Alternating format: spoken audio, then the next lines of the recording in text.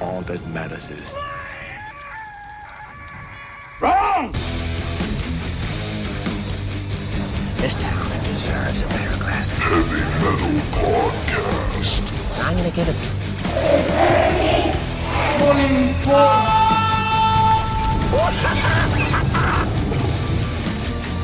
If you do not listen, then the hell with you. Walk through the gate of consciousness. Stone floors drop from under you. Uh-oh. I think I see the sign. Yep, that's definitely the sign. Guess that means it's the time. Feels like it anyway.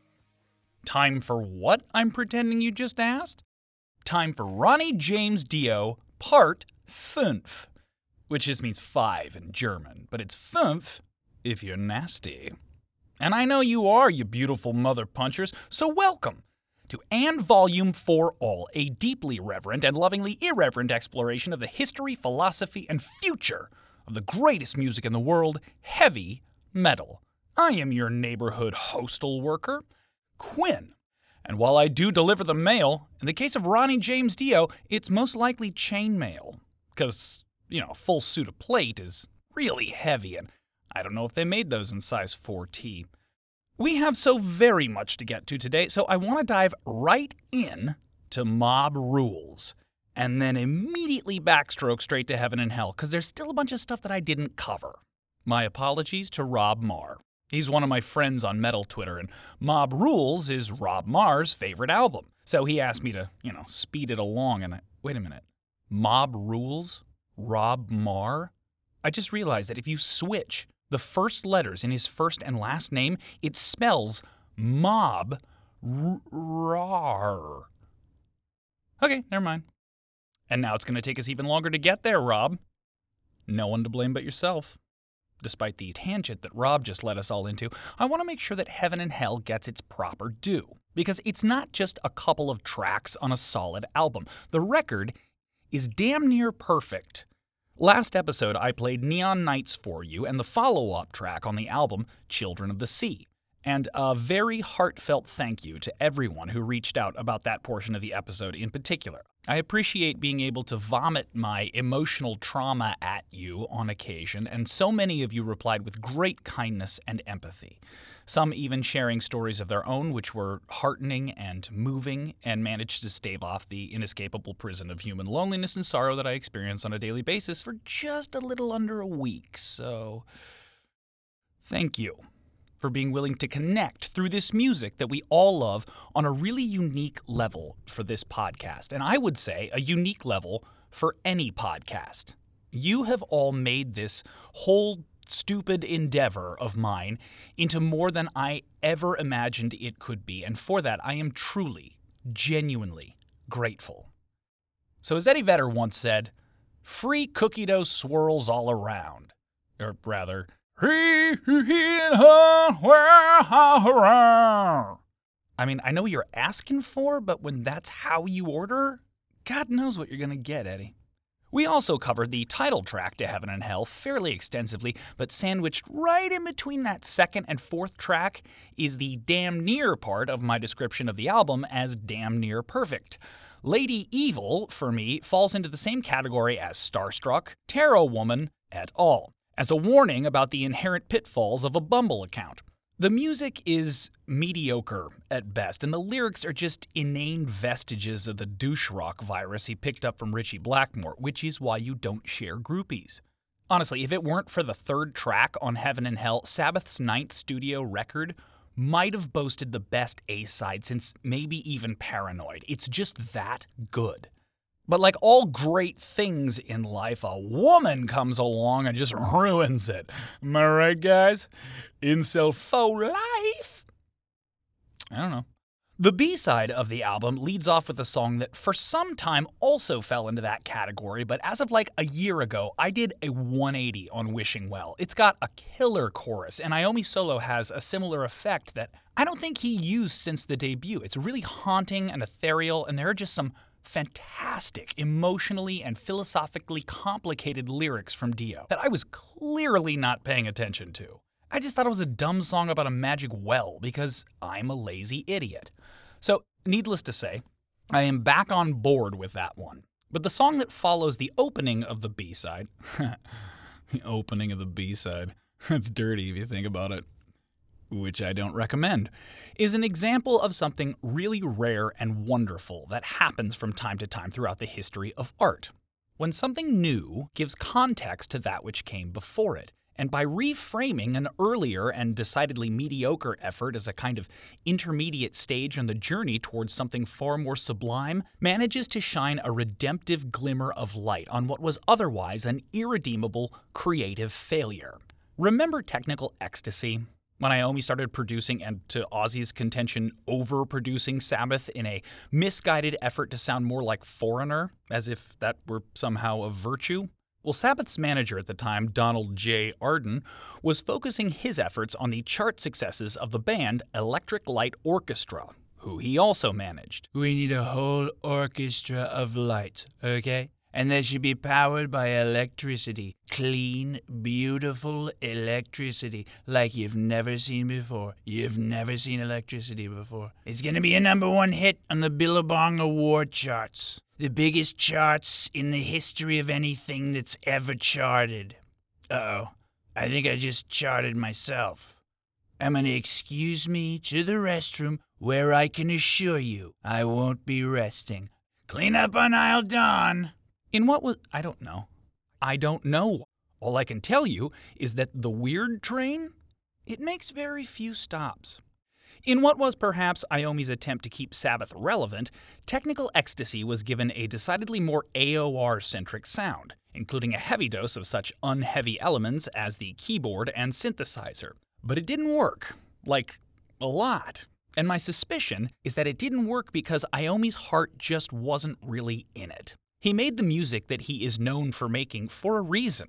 Heavy was his natural habitat, and Technical Ecstasy was like trying to reintroduce a giraffe back into the wilds of Minnesota. Like, it could go okay, but it's kind of an odd fit and most likely doomed to be a horrible failure. Hey Jerry, I don't see your car in the lot today. Oh no, I ride my giraffe to work on Fridays to cut down on the carbon emissions, you know. Oh yeah? Yeah.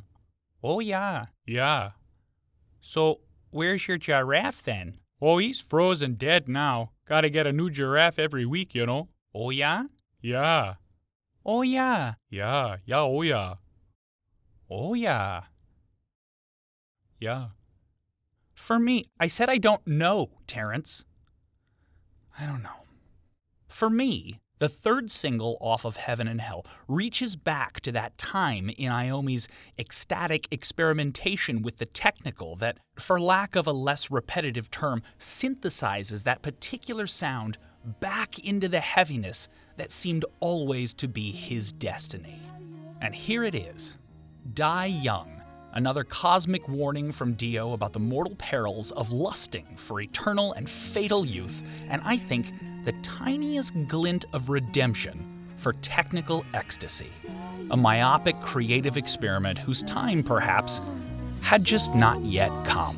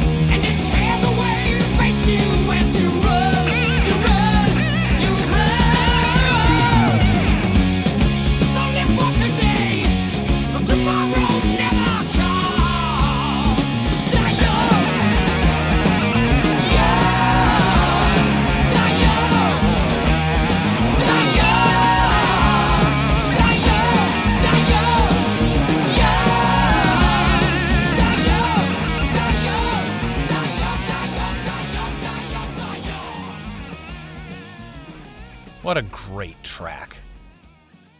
And it's followed by what I think of as the adult version of Lady Evil. I say adult because it's a far more serious treatment of the subject, not because it's about anything pornographic, like opening up the B-side. Huh. I didn't think I'd find another place to use that.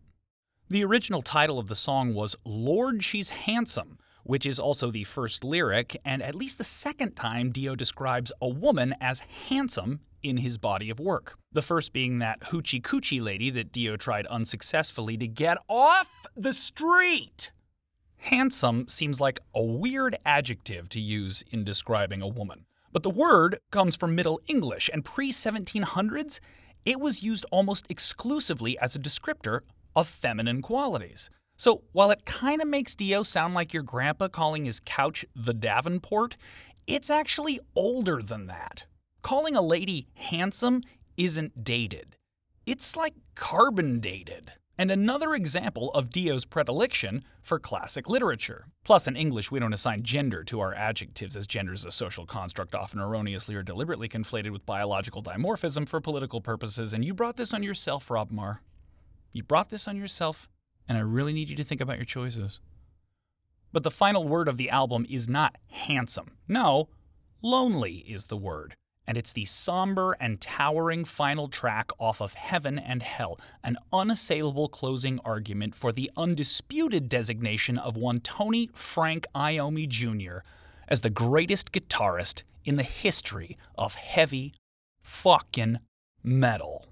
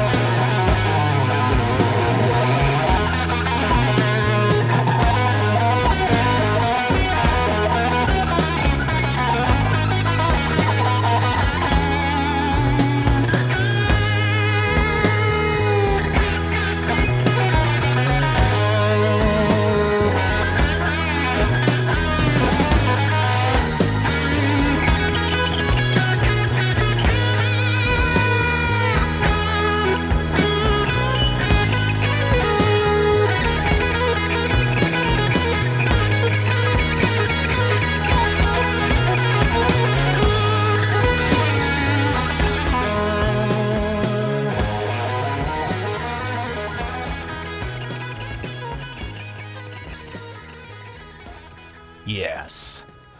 But Back to the Future, on the evening of August 19th, 1980, Bill Ward played his final show on the Heaven and Hell tour at the Met Center in Minnesota, after which he hopped on what was thought to be a dead giraffe in the parking lot and rode triumphantly off into the snow set. What a weird show I have. I can't really pin this one on Rob Marr, but I will try. After Cozy Powell declined Sabbath's offer to replace Ward on the drums, creating an alternate timeline I desperately wish I lived in, the band found Ward's successor in a young drummer for a band called Bomph, short for Back on My Feet. But yeah, Bomph is much better, just rolls off the tongue. Bomph does.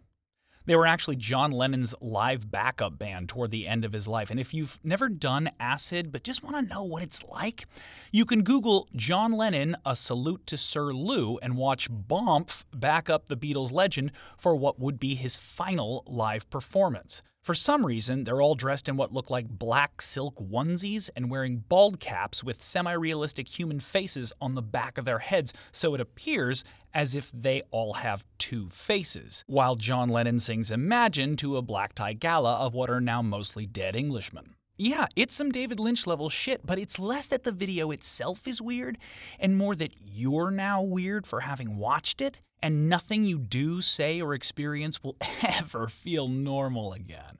A salute to Sir Lou, in case you want to write that down. But the drummer for Bomph had recently declined an offer from Sharon Osbourne to join the expedient gang of musicians that she was putting together for a new Ozzy Osbourne solo project called Blizzard of Oz. Yeah, that's not going anywhere. But was talked out of accepting by his brother and the backup drummer for Rod Stewart, Carmine Appice. Carmine's brother, Vinny Appice, accepted Iommi's offer to finish out the Heaven and Hell tour with a quiet understanding that all parties were anticipating the eventual return of Bill Ward. Less sure about the giraffe. And if it sounds to you like I mispronounced one of the brothers' last names just now, you might want to get your ears checked, Rob, because they both pronounce it differently. Eventually, the Appice or Appice brothers turned the discrepancy into a bit and a marketing gimmick for their Drum Wars video series, but the origin of the dueling denominations came when Rod Stewart asked Carmine to settle on the pronunciation of Appice, and Carmine agreed. And Vinny did not. It sounds kind of silly, but there is fairly good evidence that Rod Stewart has a history of turning brother against brother, as he did in the American and Spanish Civil Wars, the Korean War, Brexit, and that time everyone on Facebook was fighting about the color of a dress. It was black and blue, by the way, no matter what the white and gold revisionists will tell you. But yeah, all Rod Stewart's fault. Killing for Appice. Something I don't understand. Meanwhile, Bill Ward did not return to the band, and by early the next year, Sabbath were getting ready to go back into the Sausage Factory and make another album. And this is where tiny cracks start to appear in the second iteration of Black Sabbath. Warner Brothers, having recently reconciled their differences over a dispute caused by Rod Stewart, in their infinite wisdom offered Ronnie James Dio a record contract, but as a solo artist, which was probably not conducive to group morale. And you hear so many stories about why bands that made incredible music together, and in this case against such unlikely odds, choose to part ways when it is so plainly obvious that the formula they are working with is something they ought not fuck up. And I would venture that most of these stories boil down to a fairly simple equation, and I think it is this: individual ego fueled by and quantified as money. I'd always understood the departure of Dio from Black Sabbath to be the result of the production process for their live album titled Live Evil, which we'll get to. And while it certainly seems like the petty grievances that emerged during that time were a significant contributing factor to the dissolution of Dio Sabbath, those two, I think, fall squarely under the purely subjective valuation of an individual's worth, translated into a numeric value and placed behind a dollar sign. For those of you who managed to listen all the way through the episodes, you know that I love to wax just a touch poetic or dramatic the nearer we come to the end. I always consider those little philosophical codas as my reward for editing out all the mouth sounds. But if you will indulge me here for just a minute, I like to engage from time to time in the wholly imaginary interrogation of my musical heroes, because just enjoying the music isn't really in my skill set. And I would love to ask Tony Iommi now, in 2024, Happy New Year, by the way, how much is an album worth to him? And not just any album, but an album in 1983. It's been 14 years now since Dio's passing, and if we can accept my formula for the ego's equivalence to a designated amount of cash, how much would Tony Iommi pay for the chance to make a third record with Ronnie James Dio to immediately follow Mob Rules? We all know that Iommi is both the creative and financial force behind Sabbath. He's both the James and Lars all rolled into one. Whoa, that's cursed. So he would be the best man to answer the question, was it worth it? If Dio is being offered a solo record deal by Warner Brothers, then presumably the anthropomorphic walrus in a top hat who runs that company has decided that he is an artistic endeavor that is worth spending their clamshells on. But if he's part of Black Sabbath, that might just mean that the sand dollars Walthrop J. Whiskers III has set aside for the band gets divvied up a bit differently than it would were Iommi to bring someone new into the band, into his band, which Black Sabbath has always been. So, was the difference between Iommi's share of the pie with Ronnie James Dio in the group versus the presumably larger share he might procure with a different vocalist fronting Sabbath worth it? In 1983. How about in 2024? How much money do you think Tony Iommi would pay now if he could go back in time and make another Sabbath record with Ronnie James Dio in 1983? You know, whatever your opinions of Sabbath's follow-up to their 10th studio album, 1983's Born Again, featuring former Deep Purple frontman Ian Gillan on vocals, and as much as Dio's tenure is cited as the band's definitive departure from the legacy of their sound, almost no one will argue with the fact that after Mob Rules, Black Sabbath, as the world had known it, became something else. The timelines branched once again, and in some parallel universe there is a third, consecutive, Dio-fronted Sabbath album that we will never hear. And I know a lot of my friends on Metal Twitter and listeners of this show will argue that Born Again is an underrated, overlooked gem in the catalog, and it charted very well at the time, going to number 4 in the UK, likely a result of the supergroup hype brought in by the inclusion of Ian Gillan. But Born Again is also the first album in Black Sabbath's discography that fails to achieve any certification in any country on Earth. And since we're quantifying artistic value in terms of numbers today, which I lay squarely at the feet of Rob Marr, Heaven and Hell sold roughly 3.5 million records. Mob Rules sold nearly 2 million. Born Again, even with the influx of Ian Gillan devotees hyped for a new record from him and music nerds salivating at the idea of a Deep Sabbath supergroup, manages to sell a little over 1 million copies. A feat that Sabbath would, as I think a result of Born Again's weakness, fail to achieve on their next 4 albums. In fact, Sabbath crosses the 1 million mark only 2 more times in the band's history, once in 2013 upon reuniting with Ozzy Osbourne, and once in 1992 after rejoining with Ronnie James Dio. I'm not going to shit on my friends who love Tony Martin Sabbath or Ian Gillan Sabbath or even Glenn Hughes Sabbath, mostly because there aren't any of those. But when you chart Black Sabbath's career arc and their significance to the genre of heavy metal as a purely numerical value, there are only 2 incarnations of the band that manage to consistently capture the attention of their larger audience beyond us freaks who just worship at the altar of all things Iommi. One of those incarnations is fronted by Ozzy Osbourne, the other by Ronnie James Dio, and there is just no one else. Iommi is the only person who can answer the question of whether or not it was worth it to let go of Dio. And ultimately, we can't know the answer to that question unless he's listening and wants to DM me, in which case, hi, love your work.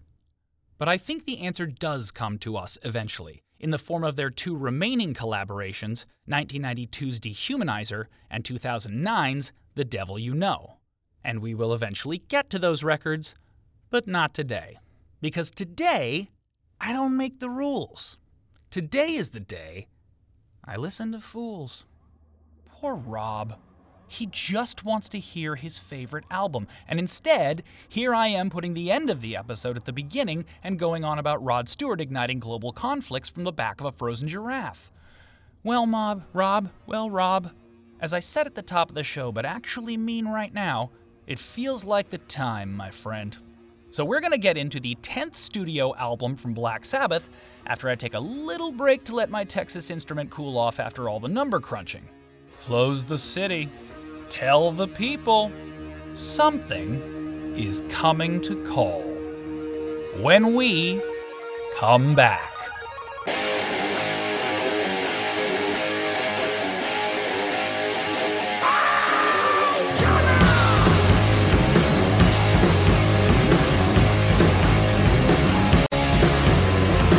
Close the city and tell the people that something's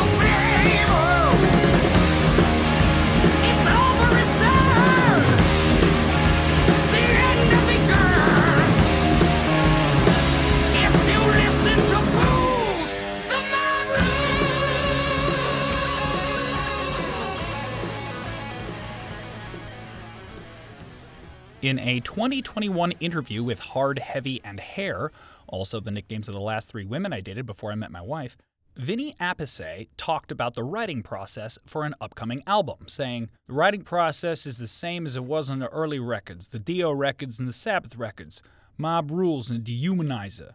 You know, it's nice to do an American accent once in a while.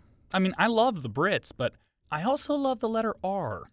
Anyway, Appice continued, "We get in a room, we jam some riffs, so we put it together by jamming, by playing together. Nobody came in with the song. Nobody came in and said, 'Hey, I got this song called the Mob Rules, and it goes like this.' Tony played the riff, I jam in there, and then we build it together."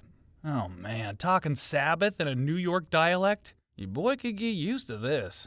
They originally rented a house in Los Angeles, but Iommi wasn't happy with the sound of his guitar, so they eventually ended up back at the record plant, where just shy of a decade earlier, the band had recorded their 4th album, Volume 4. It must have been a strange experience for Tony Iommi and Geezer Butler to return to that particular studio for the first time without Ozzy or Bill in the room. As we talked about in the series on Sabbath's original lineup, the record plant was the first time the band recorded outside of England, where they found themselves blinded to the external world through the overabundant combination of sunshine and snow. As a result, Geezer turned his perspicacious doom gaze inward, authoring lyrics that found the eternal horrors of the universe coming from within, rather than, as they had on the 3 previous records, without. This was where everything began to change for Black Sabbath, and no, I'm still not going to say it. Nearly 10 years later, here they found themselves again, preparing to write their sophomore album with a new lineup. The last time they had an unexpected success with the debut and returned to the studio to write a follow-up, they completely remade the world of rock and roll with one of the greatest albums ever recorded, Paranoid. And I wonder if the ghosts of that particular magnum opus weren't hovering in the summer shadows of the record plant in 1981. Iommi, a historically droll figure in metal, seems to have had the worst time of it. Geezer was just happy that Vinny Appice worked out so well, and with Dio writing the lyrics, he had more time to experiment with his bass tone, and hey, if Geez is happy, Wheeze is happy. But in 2009, Iommi told John Wiederhorn of Loudwire, and again, I choose weed. Every time. "I was so used to playing with Bill, it was hard for me. I would look at Vinny's kit, and it was a quarter of the size of Bill's kit. It just looked absolutely ridiculous. And we had this little baby kit of drums. And I just went, fucking hell." And in 1992, he told Guitar World, "Mob Rules was a confusing album for us. We started writing songs differently for some reason, and ended up not using a lot of really great material." Okay, 1, everything you're saying is the opposite of what everyone else is saying, Tony. It's like the band went to Disneyland, and 10 years later, you just started mumbling to random journalists, "It was strange. There weren't any rides." Like, what are you talking about? You went to Disneyland. It's mostly rides. Are we thinking of different Disneylands? Did you just get to the hotel and think that that was the park, so you just stayed there and moped? Because everyone else seemed to be having a good time on the trip. And 2, you ended up not using a lot of great material? Are you trying to hurt me, Tony?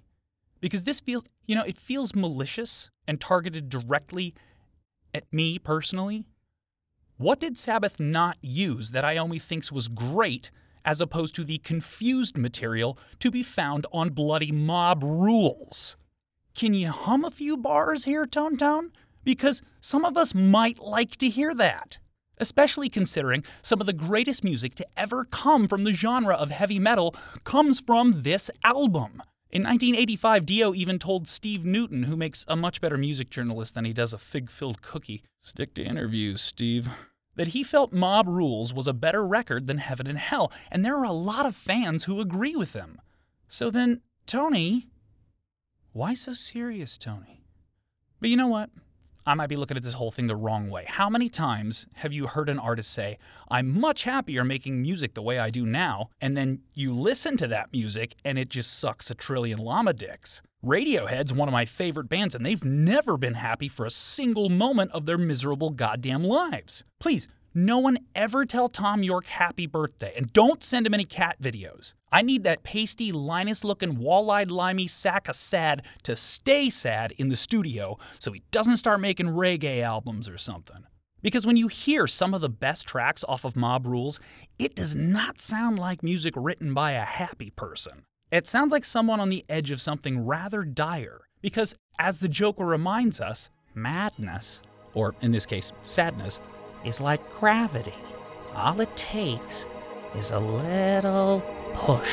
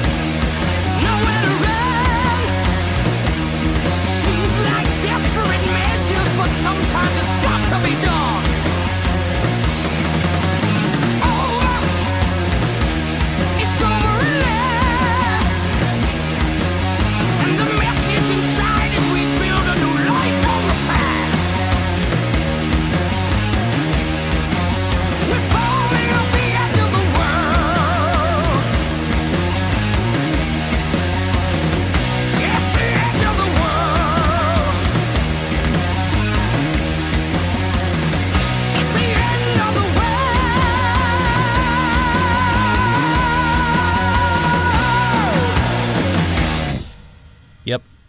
Definitely stay sad. My fault. Carry on. Meanwhile, let's return to a familiar topic in this series, Ronnie James Dio and his uncanny gift of illuminating reality through the vehicle of his imagination. Learning what we have about Dio's penchant for using fantasy and mysticism as a kind of Trojan horse for deep truth, I want to read you some of the lyrics off of the third track on Mob Rules, The Sign of the Southern Cross, and let's see if we can get to the bottom of just what Dio's on about. It begins with something of a prologue that reads to me like Dio opening the track with instructions for how to hear it. Listen to this. If there isn't light when no one sees, then how can I know what you might believe? A story told that can't be real somehow must reflect the truth we feel, which could actually be instructions for a number of Dio's lyrics. Probably not Tarot Woman, but I'm assuming you knew that already. So the stage is now set. We are listening to a tale of unreality or fantasy that reflects the inner world of the writer. This is how he wrote Stargazer and A Light in the Black, about his dissolving relationship with Ritchie Blackmore and the emergence of a newfound belief in himself. This is why he writes Neon Nights to open the first Sabbath record, a tale about an ancient vanguard from a forgotten time charging into the future to defend their beloved kingdom of metal. And so it is here. Dio introduces the setting as a mythological one located outside of time and place, existing both everywhere and nowhere, within the mystical realm of the mind, or as he coins it, on a small world west of wonder, somewhere, nowhere. There's a rainbow that will shimmer when the summer falls. Uh-oh, rainbows. That can't be good. But he continues, if an echo doesn't answer when it hears a certain sound, then the beast is free to wander, but never seen around, and it's the sign of the Southern Cross. Okay, lot to unpack there, but let's start with Echo. That character comes to us from the Roman poet Ovid. Echo was a nymph and a notorious chatterbox, cursed for all eternity for talking through all 3 hours of Schindler's List, doomed with the inability to speak for herself and only to repeat the final words of the last phrases she had heard, giving her name to the audio effect we all now know so well. Oh, hey girl, I was just talking about you. Less well known is the nature of Echo's story as one of unrequited love and tragedy. Echo grew enamored from afar with a very pretty boy named Narcissus, as portrayed by Timothée Chalamet, who, upon meeting Echo in the wilderness, rejected and humiliated her. Get in line, chica. Echo's fellow nymphs then cursed Narcissus to fall in love with his own reflection in a pool of water, where he slowly wasted away before speaking his final words, "O marvelous boy, I have loved you in vain. Farewell." Naturally, these became the final words of Echo as well. As her body soon faded, her bones turned to stone, and eventually all that remained of her immortal soul was the sound of her voice. And I would say that's a pretty interesting mythological reference to come from a professional vocalist. But the implication of the lyric is that Echo chooses not to answer, presumably the object of her affections, Narcissus, allowing the beast within her, the inner yearning of unrequited love, to wander free.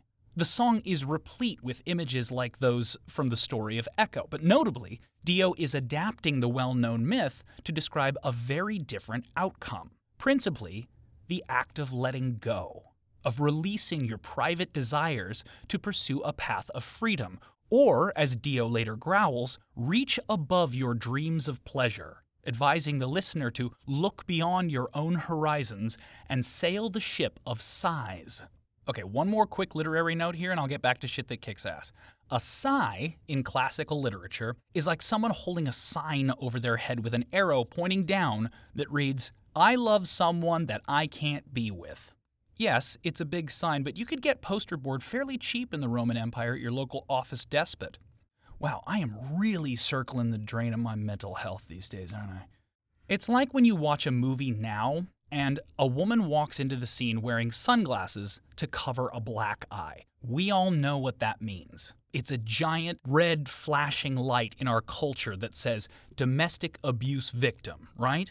Shakespeare uses sighs and groans all the time to let the audience know that the central arc of this character's story will be about overcoming unrequited love in one way or another. So again, when Dio tells us to fade away and vanish into smoke, what he is advocating is that we let go of our obsessions and opt instead for a journey of independence, release all our wants and desires or pleasures because it's just not meant to be. And because our last thirst trap is over by the swamp plucking that one random beard hair that's growing way too close to their eye to make biological sense. But if you stay there, pining away for them as they pine away for themselves, you will never leave. And how do we know when it's time to leave? Well, luckily, there's a sign. And the Southern Cross isn't just any sign. It's an eternal sign in the night sky, specifically a constellation. Historically, Polynesian wayfinders used the Southern Cross as a way of navigating the oceans, sailing their own ship of size to seek out the new worlds of the Pacific. Eventually just end up in San Diego, which is a real bummer, but it's probably a sweet ride up until then. So, do you remember the last time Dio started looking to the metaphorical stars in his lyrics? Yeah. I think what we may be hearing in the third track off of Mob Rules is Dio seeing the writing on the wall. His time with Black Sabbath, it's becoming increasingly clear to him, is drawing to a close. He desires something that, for reasons of ego, quantified in the form of a dollar amount, doesn't desire him back. Which is where I think lyrics like "fade away," "I can't accept it anymore," come from. This song has always sounded sad to me, but my God, is it infinitely sadder now. However, unlike Stargazer, I'm not entirely sure that my reading of the lyrics to The Sign of the Southern Cross isn't broad conjecture. But there is a lot about this track that leads me to suspect that it might not be. It even foreshadows the darkness to come in Falling Off the Edge of the World, when, in the outro to the song, Dio employs a story that can't be real to reflect the truth he is currently feeling, declaring 8 miles high, about to fall, and no one there to catch you. Look for the sign.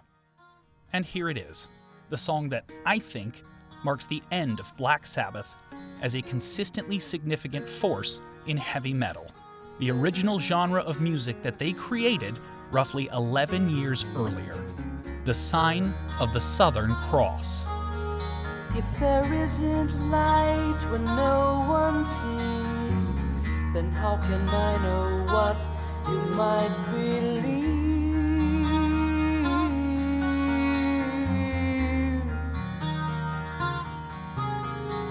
A story told that can't be real somehow must reflect the truth we feel, yeah. Fade away, vanish into smoke. Fade away, break the crystal ball.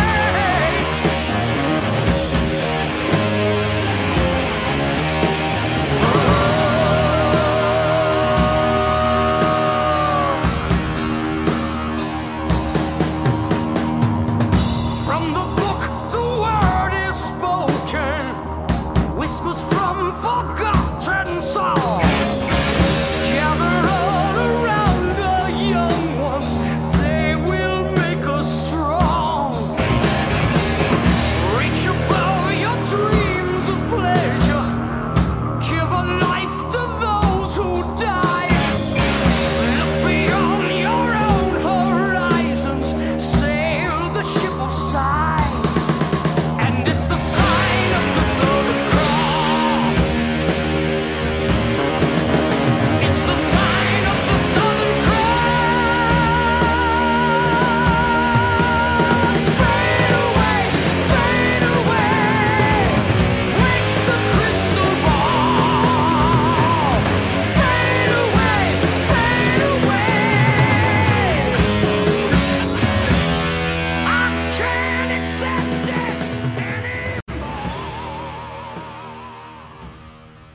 Okay.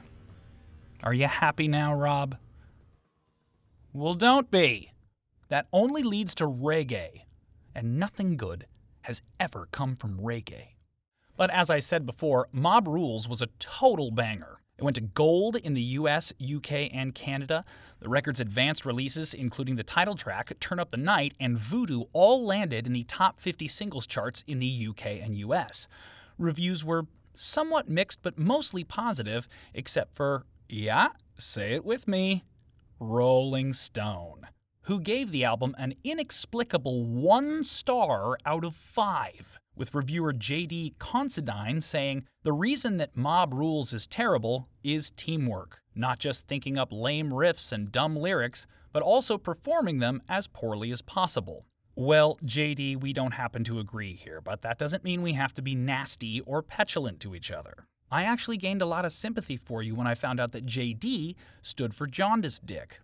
Sure, your parents hated you and rightly perceived that you had something really weird going on downstairs, but I, for one, don't hate you. I hate your nanoscopic mental capacity and the fact that you're at like a 10-year-old routinely deprived of oxygen for 5-minute intervals since the hour of your birth, but I don't hate you. Actually, you know what? Scratch that. I do hate you. But unlike Jonky Dunk Considine, time has been very kind to Mob Rules. As Canadian journalist Martin Popoff, Melissa, would you mind?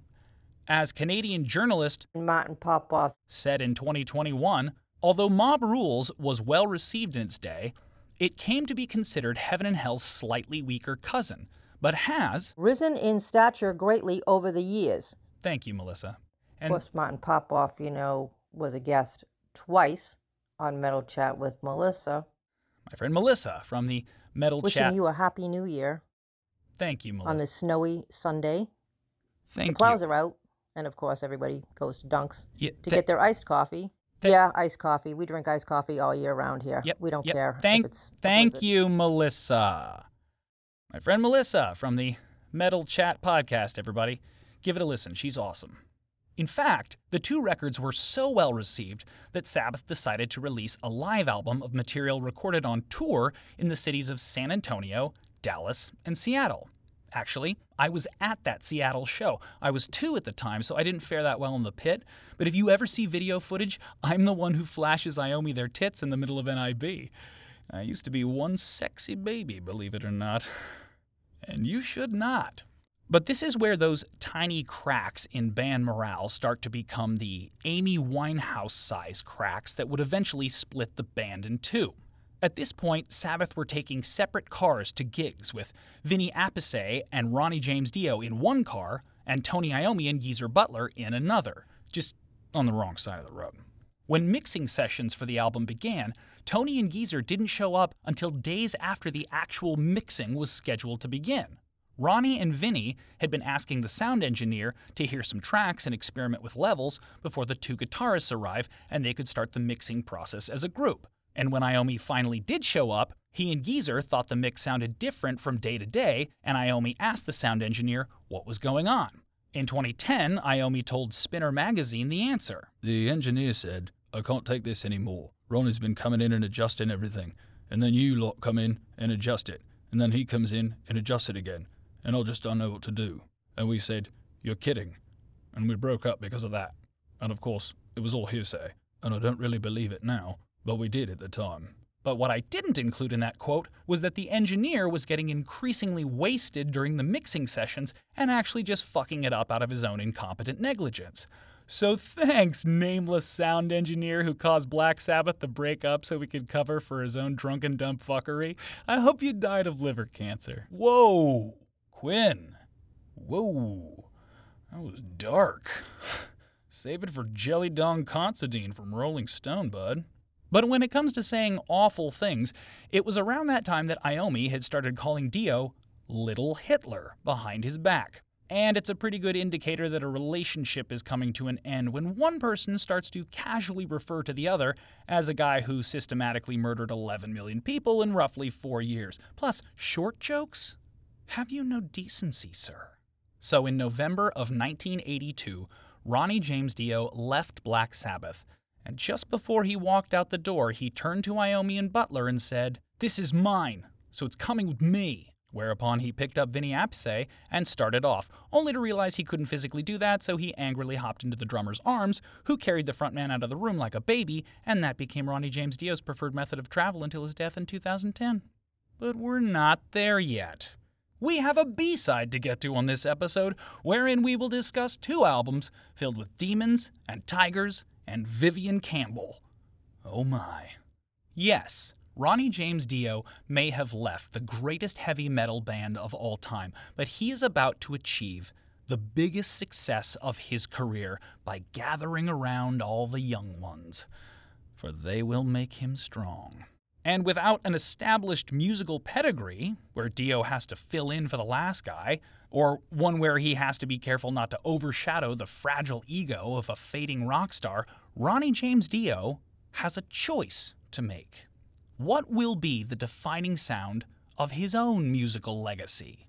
Will Dio follow Ritchie Blackmore into the gilded facades of pop rock? Or will he fall into the trap of making his own technical ecstasy, a creative clusterfuck of musical half-measures that leave him dangling precariously over the cliff of metal irrelevance? This is the moment that teensy titan with a terrifying sound steps out from the shadows of the past and shows the world who he really is and has always been. The sound that you will soon hear is that of Ronnie James Dio coming home. When we come back.